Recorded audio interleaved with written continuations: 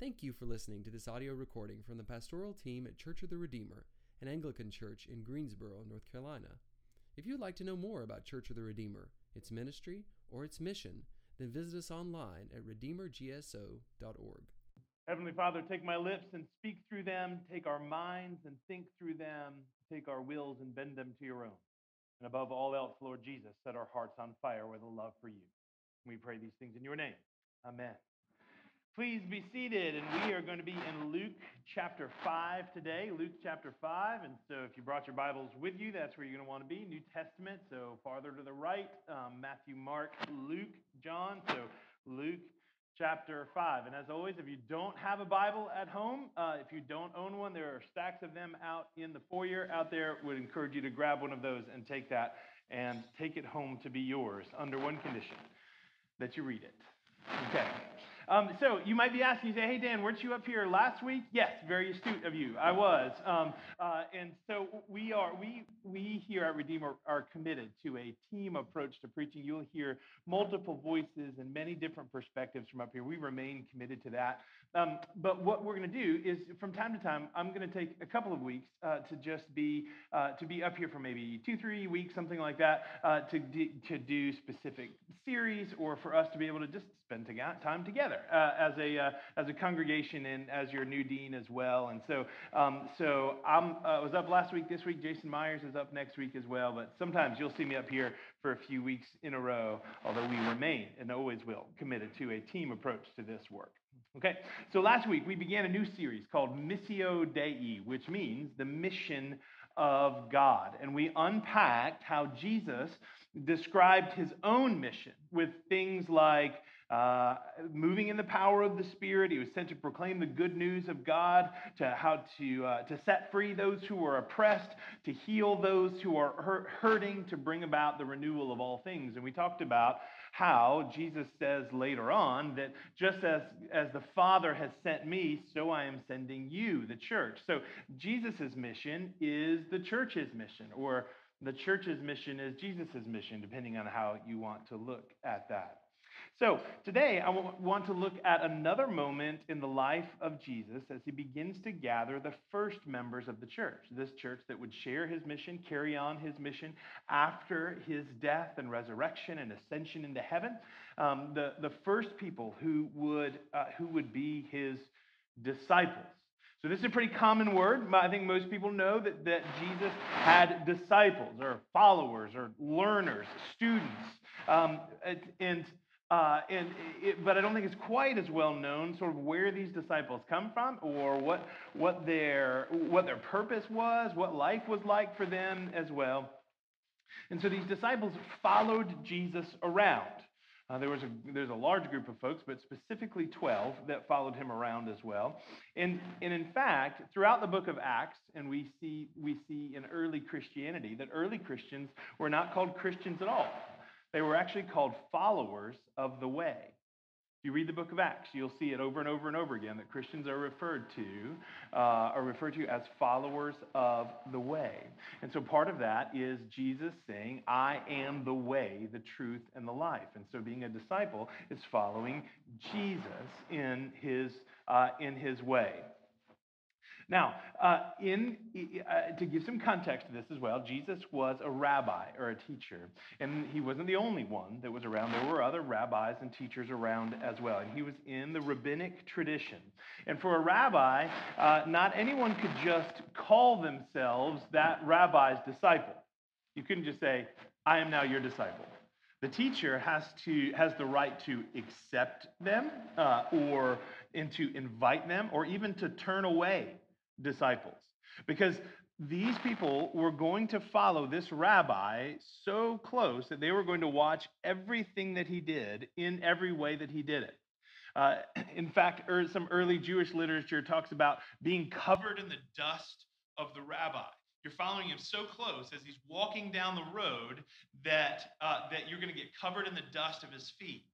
And this is also if you have some background in the church and have studied the Bible a little bit, you might think of a passage where Jesus sends out his disciples and he tells them, if some place does not receive you, knock the dust off your feet in protest. And this is what he's talking about, is the dust of the rabbi on the people. And if they're not listening, then you need to knock the dust off your feet in protest to who they are. So Jesus himself sets parameters on who is and who is not a disciple. We don't have a long time to go into that today. Read Luke chapter 14, and there's some pretty amazing things that he says in there, like you have to die to yourself. You have to pick up your cross, and you have to follow Jesus. He says some pretty important things about who is going to be his disciples. And that you can see as well that these disciples were not just passive learners, but were also actively sent out. We're going to see that as well today. Actively sent out to spread the gospel of the kingdom and the good things that Jesus is teaching. He's sending them out to carry on that teaching as well. And if you have a background in church, you might be familiar with what we would call the Great Commission, where Jesus, this happens in Matthew 28, where Jesus looks at his disciples before he ascends into heaven, and he says, you, disciples, go and make disciples, baptizing them, teaching them to obey all I've commanded you, and surely I am with you always. So here's this Jesus saying, you know my mission, you have been my disciples and learned, and so now you are going to be sent out to be able to make disciples as well. Okay, so this is the context of discipleship and Jesus' disciples. So let's get into the details of some of the very first disciples that he called. And just as last week, we find a framework, we find a template for how Christ does his work is still the same way that we go about doing the work today. And I believe that we can look here into how Jesus has called these disciples to see a pattern of how he's calling us as well to be disciples of his also. If we are Christians, we are followers of the way. The word Christian just means little Christ is all that it means. So we are imitating him, following him, pursuing him. That's what a life in Christ is like. That's what it means to be a Christian. So let's look, see how he called his first disciples, to see how that starts to press into our lives as well. Okay, so Luke chapter 5, verse 1 says this. On one occasion, while the crowd was pressing in on him to hear the word of God, he was standing by the lake of Gennesaret, the G word that I can never pronounce properly. He was by the Sea of Galilee-ish, okay? And he saw two boats by the lake, but the fishermen had gone out of them and were washing their nets. So the boat is up on shore. They're off to the side washing their nets. I want you to see right from the start that this story begins with the Word of God. It always comes back to the Word of God. It always comes back to God revealing himself in the Scripture. It always comes back to God pursuing the people. It always comes back to this, the truth and the Word of God. Everything else that happens in the Scripture itself all surrounds the need for us to know God and to belong to God. And the way that God has revealed who God is through his Word. And we see things happen here as well, that Jesus is gathered, he's preaching and teaching. He's preaching the word of God, it says, and the people are pressed up against him. Romans chapter 10 says, everyone who calls upon the name of the Lord will be saved. But how will they call on him in whom they have not believed? And how are they to believe in him of whom they have never heard? And so there's a constant push for the spread, teaching, proclamation of the Word of God. And what is that Word of God? What is it? Well, Paul described it, the gospel that we preach, in the passage from 1 Corinthians today.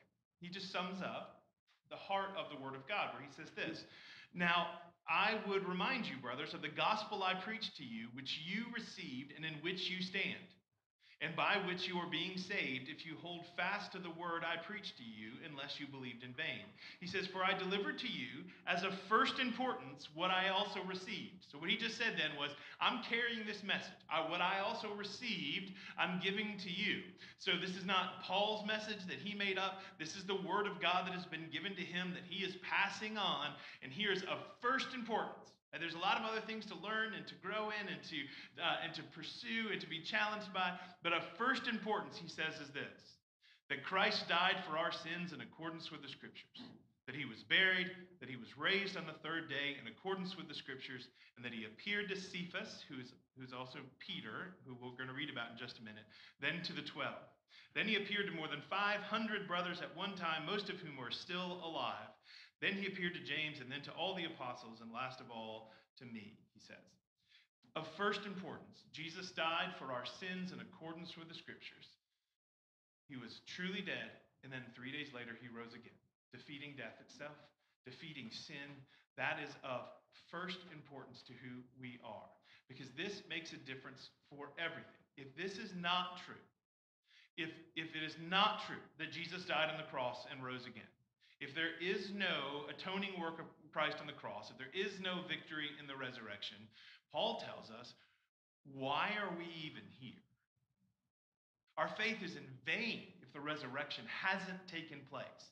If Jesus was just a wise teacher a long time ago, then his claims of his divinity make him insane. Right? Anybody who calls themselves God, who's not actually God, is insane. And so he can't just be a wise teacher then. And so if it all comes down to whether the resurrection is true or whether it's not, because if not, let's stop playing games and pretending. But if it is, then everything is different. If it is, if the resurrection is true, if God has become one of us, borne our sins upon him on the cross, was laid in our tomb, in our place, and then rose again, victorious, defeating our sin and death itself, then everything is different. It's not something that we can passively look at and go, yeah, I believe in Jesus. I mean, I don't really do much with him. Like, I don't really follow. I mean, I go to church every now and then. Like, it's sort of, but I know that he's got me when I die. If the resurrection is true and the laws of nature have been shattered and that death itself has been dealt a death blow, then everything else is different. Everything in our lives are different because we have to say, if this is true, then all of the other things that Jesus said is true is as well. And so I have to do something with it. Like, you've got to engage this truth, friends. Is the tomb empty or is the tomb full? If the tomb's full, if that's where you stand, I'd love to sit and talk with you to try to prove to you that it's empty. If you believe that Jesus has risen again, then there's hope in the world. Then all of the other things that Jesus said is true, and we need to examine our lifestyle and the things that we're pursuing and the truth that we live by, because we need to be followers of the way, the truth, and the life. It always comes back to the Word of God, and the Word of God is ultimately about Jesus. All right, so here's what happens. These boats are empty. They're there on the shore. Fishermen are washing their nets. He gets into one of the boats, which was Simon's, and Simon is also called Peter, is also called Cephas, okay? So I know, it's got lots of names. We can talk about that some other time. That maybe he was Southern. He's like Simon Cephas. There's got to be two names. I don't know. Okay, so getting into one of the boats, which was Simon's or Peter's, he asked him to be put out a little bit from the land, and he sat down and taught the people from the boat. So why did he do that? That was kind of weird. Well, part of it is that this is just a natural amplification system. If you've ever sat on the edge of a lake really quietly, and there's somebody out in a canoe out in the middle, you can hear everything they're saying, even though they're just talking in regular voice, right? Because it just kind of the sound glides across the water. So he was out there so he could speak to more people. So there's a practical side to this. But there was also something else happening here as well. He didn't just choose any boat. He chose Peter's boat. Now, Peter is the one who would become Jesus' primary disciple. And so Jesus was not just preaching to faceless crowds, but he got into Peter's boat. Now, Peter's boat was his livelihood, his ability to eat and to live and to have a house and to care for his family is all tied up in this boat. It's his place of safety in storms. It's his place where he has spent hours fixing and mending and rowing and sailing and pulling in fish and slopping out all the goo that comes with lots of fish when you pull them into the boat. He knows every inch of this boat. And now Jesus has taken something of Peter's that is his everyday life and is the center of who he is, and he has stepped into that. It has now become a place where God himself dwells and has become an instrument through which Jesus is proclaiming the word of God to the people. This changes Peter dramatically. And I would ask you,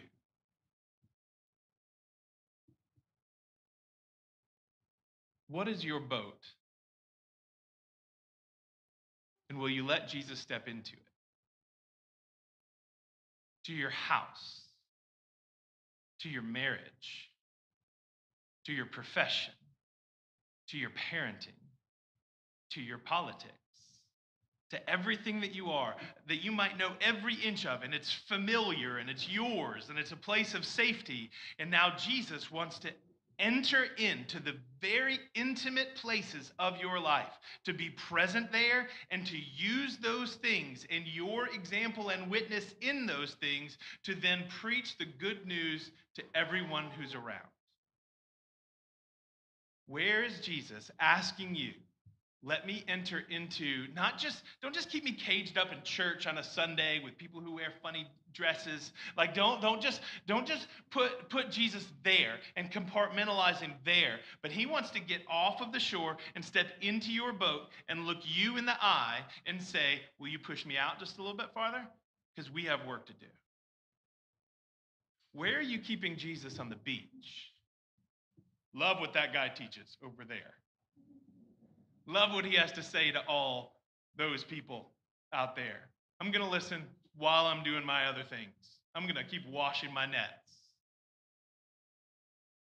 Where does he say, no, the invitation is to something greater, something closer, something relational, something real, something present? This is how Jesus wants to step into your life as well. And so he taught from Peter's boat. And in verse 4, it says, when he had finished speaking, he said to Simon, put out into the deep, so push the boat out farther, and let down your nets for a catch. And Peter answered him, Master, we toiled all night. They used to fish at night. We toiled all night and took nothing. But at your word, I will let down the nets. So Jesus is now teaching an object lesson. Like he's lectured a little bit. He's preached a little bit. Now he's going to bring a real object lesson here, something very tangible. And he is looking for something from Peter. Because here's the thing. The call of Jesus doesn't always make sense. It's not always convenient. It's not always rational. It doesn't always come at the opportune time. Peter is saying, I'm tired. Like, you're a religious guy. That's awesome. And I love that. But don't tell me how to fish. Like, I've been there all night and we didn't catch anything. Sometimes it just happens, Jesus. Like, I get it, but now it's daytime and that's not how this works. And we've already pulled our nets out and we've already half washed them and the boat. And now you're asking us to pull the nets that we've already half washed back into the boat, go back out where there's probably not any fish and do it again. Respectfully, this does not make a whole lot of sense, Jesus. But he says this, and I love Simon. Simon truly is one of my favorite apostles, disciples. I have 12 of them. But anyway, but I love him because he's just so honest. Like, he's like, Jesus, okay, like you just said it, I'll do it.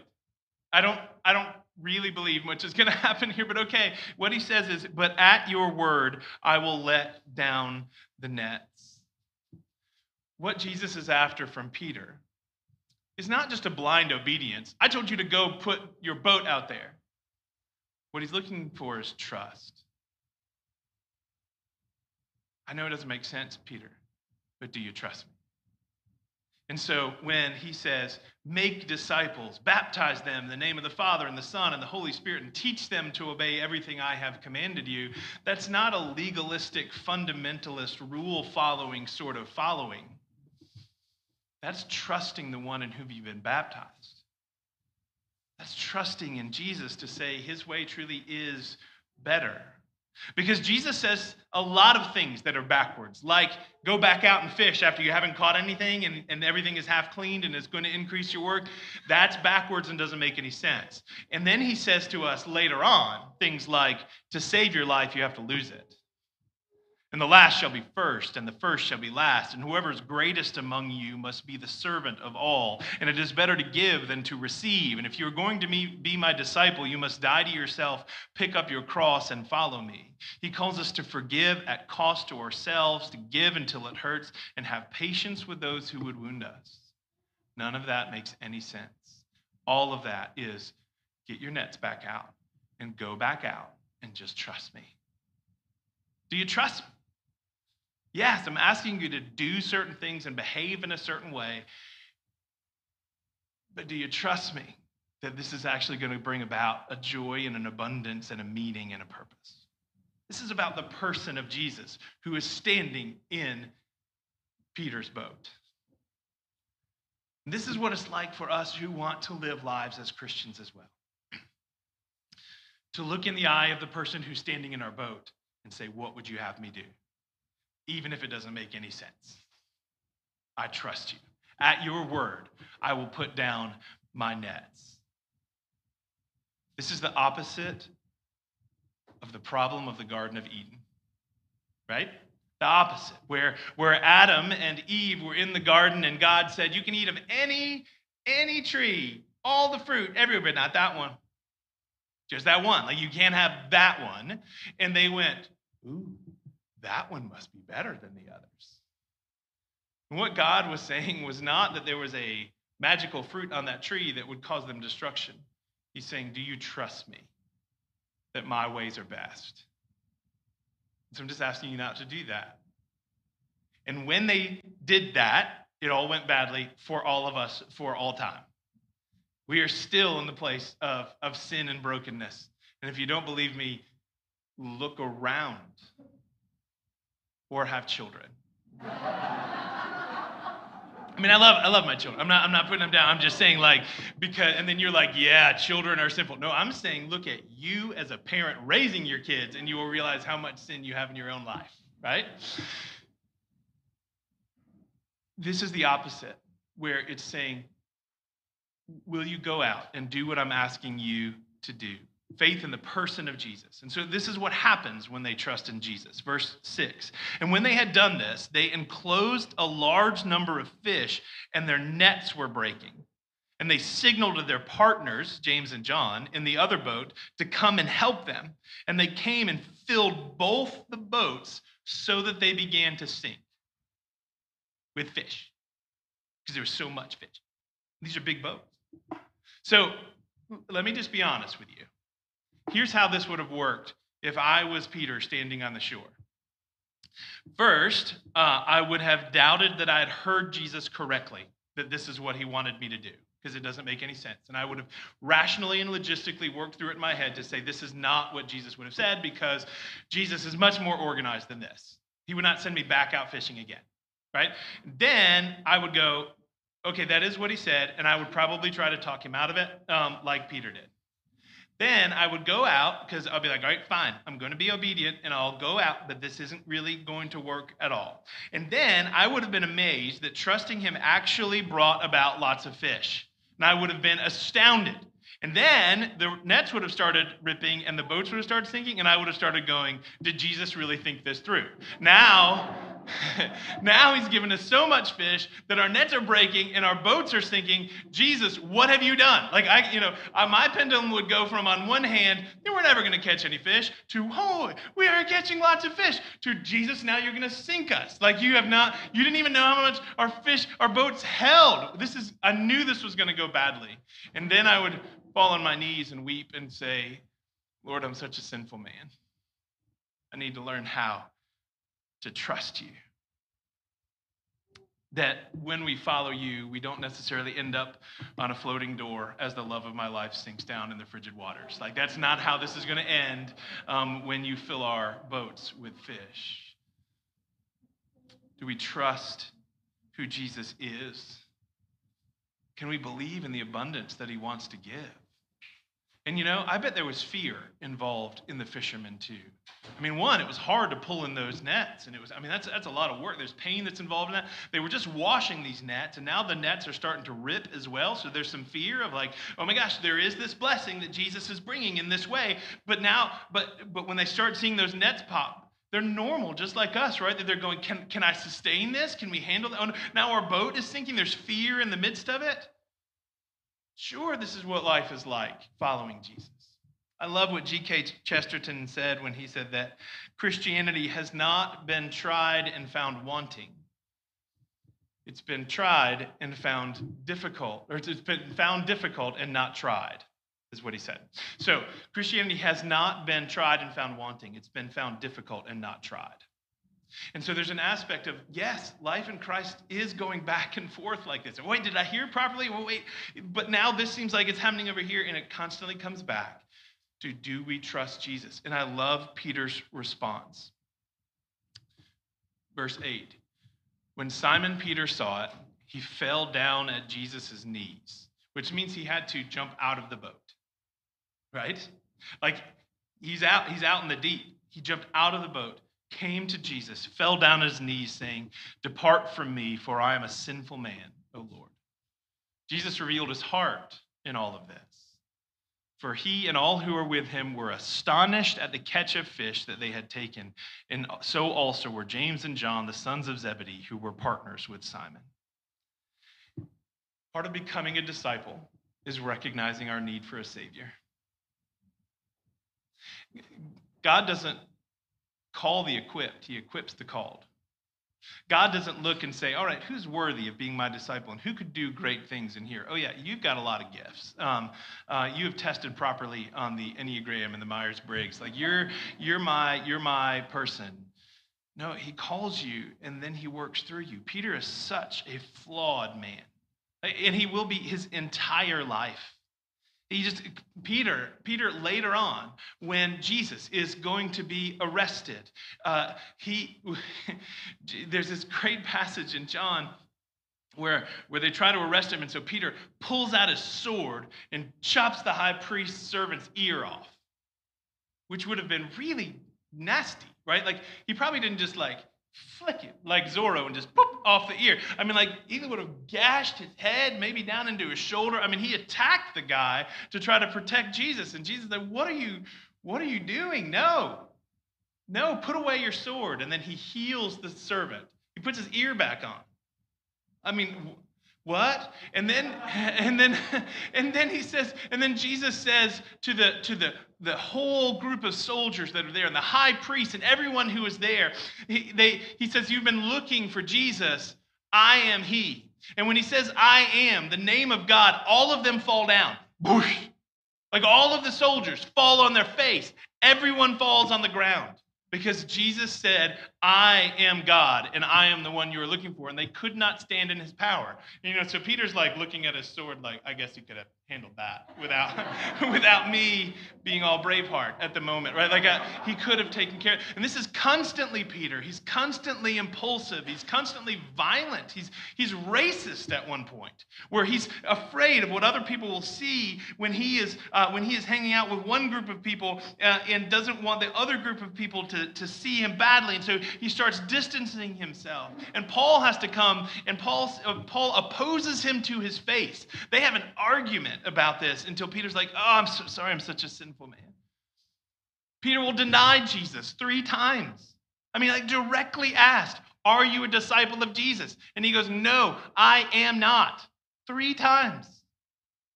This is a constant problem in Peter's life. And here Jesus is calling him to be my disciple, to follow me for this new life. I'm going to take this, what Acts calls an unschooled, ordinary man, and do amazing things through him. And I say, friends, we all in this room are flawed like Peter. And we're all ordinary. And listen, Jesus might not be calling you to go change the world. He wants you to be an ordinary person in a fishing boat, but that you use the platform that you have in your family, in your workplace, in your life, as a parent, as a husband, as a wife, to be a platform through which he is going to proclaim the good news. And he is going to do it in your boat and through you.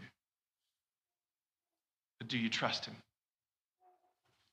Do you trust him for that? So, Jesus says to him as Peter is on the ground, smiling. I think he's smiling. He doesn't say he's smiling, but I think he's smiling.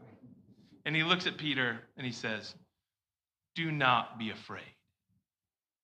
This is pastoral Jesus, right? This is the Jesus who loves so well. In the midst of all of this that has just gone on, Peter's scared and shaking, and he's all wet, and he's there, and he recognizes his own sinfulness, and he's come, and Jesus says, do not be afraid. From now on, you will be catching men. And by men, he means people. From now on, you will be catching people. How loving and patient and forgiving and challenging. He's saying, I'm going to heal you. I'm going to work through you. I'm going to burn away the impurities. I'm going to bring about a life of this astonishment that you have seen over what I can do. You are going to be called to be a part of that. And he sends Peter. And so, friends, I just want to challenge us this morning in this. Where is Jesus saying, I want to step into your life, your familiar life, and make everything different? From now on, you will be catching people. From now on means there's a marked change from this moment. That's no longer I'm listening from a distance, but to say, I'm in and I'm following.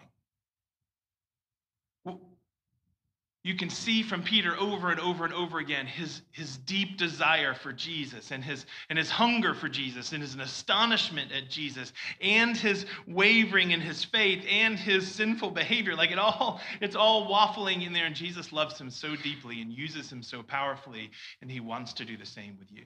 And so right now, if you're thinking, Dan, like this sermon doesn't have anything to do with me because I'm here broken and I'm here in a place of difficulty in my life and with my children and with my marriage, or you're sitting here as a teenager and listening and you're like, I don't know, I'm just trying to make it through high school, and then there's all this difficulty around me. I can't even think about being used by Jesus.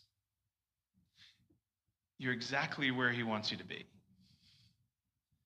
In recognition of the need for him.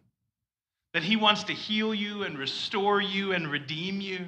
He wants to teach you a new way of being a follower of him rather than a follower of the world. He wants to change your very life. And I know that you might be like, but I don't know if he can do that. I don't know if I trust that. Yeah, and so did Peter. Peter was like, we've been fishing all night, and there's no fish out here. I don't know why you'd ask me to go and do that. You might be in here like, yeah, I get that, but my marriage is so far in a place of dysfunction that I don't know why Jesus would ask me to press into it. I don't know. I just don't think he can heal that. I think it's too broken. And then if you step in, if you go, okay, but I'm going to go where Jesus is calling me to go, you'll be like Peter, who pulls in these nets of fish, this abundance to go. I didn't know this healing was possible. I didn't know this abundance existed where I was trying so hard on my own in my own toil and couldn't get one fish. But then I do it your way, in your call and obedience to you by the power of your Spirit, and look at the abundance. God is not calling you to be perfect. He's calling you to believe in his Son, Jesus Christ, who will forgive you and in time make you perfect. And he has great things for you to do. And I'll leave you with this thought. It's going to cost you something. Like, this all sounds great on one hand, right? I mean, there's I'm ready to go. I'm ready to send me, Jesus. Here I go. Send me out in the boat and I'll catch fish for you and people. Like, yes, I'm ready to go. But just remember, it's going to cost you something. At the end of this passage, it says that Peter and his brother Andrew and James and John left their nets and their boats and went to follow Jesus. And that cost them financially, friendships. What was it like when they went back down to the harbor with all of their fishing buddies and sat at the little pub down there, right, and discussed how they had left their nets behind in order to go follow this teacher? They were surely mocked. What happens when they came home to their wives and children and went like, okay, hold on, this is going to sound really strange. They're like, where are your nets? Well, I'm getting to that, right? There's this guy, and I mean, the explanation they would have to give to their families, the pride that they would have to swallow, it's going to cost you something. But everything that is good costs us something. And Peter, at the end of his life, when he looks back after following Jesus, the way that Peter was killed was he was killed preaching for Jesus. And they said that we're going to take you and crucify you. And he said, I'm not worthy to be crucified the same way that my Lord was. And so they crucified him upside down. In his last breath, he was honoring Jesus. And I don't think that Peter would have changed any minute of his life. So it's going to cost you something. It will. But what you will experience as a disciple of Christ in pursuing him and being a follower of the way, the truth, and the life, you will make a difference in the lives of those who are around you. You will bring people who do not know Christ to the knowledge and love of Christ. You will bring hope where there is darkness. You will bring joy where there is sadness. And in a culture that is so afraid and so angry but they don't know what to do and they don't even know exactly what to be angry at, you get to bring a peace and a hope and a truth that will save the lives of the people. Everything is different from this point on. So, Jesus is standing on the shore. He's asking to get in your boat. Will you let him in? Will you let him use you? Will you let him heal you? Will you pursue him more closely than you ever have before? There is no room for a lukewarm faith in Jesus. Either the tomb's empty or the tomb's full. If the tomb's full, let's move to other things. If the tomb's empty, then Jesus is alive. And everything is different. And he's calling you into a life as his disciple. Do not be afraid. From now on, you will be catching people. Pray with me. Heavenly Father, we give you thanks for your Son, Jesus Christ, for sending him not as some distant deity, but as someone who steps into the slime of our lives, all the gunk that's in the bottom of our fishing boats. Lord, I pray that this day you would move in the hearts of people in this room, that you would let them see you standing on the beach saying, do not be afraid. That you would let them hear your call to a life of intimately following you, and that your word and your spirit and your truth and your community can heal what is hurting, can mend what is torn, and can give a brand new life. Let them trust you, Lord. Let us fall on our knees in front of you, recognizing our own sinfulness and our need for your forgiveness. And let us hear your pastoral and loving voice telling us of our forgiveness, and that we can shed our fear, and that we can stand into a new life as your disciple. And may the Lord work powerfully through all of those in this room and following online and in the greenhouse and everywhere else. May you move powerfully, that many people will come to follow you and know you through the words and witness and service and sacrifice of the people of this church. And we pray these things in Jesus' name. Amen.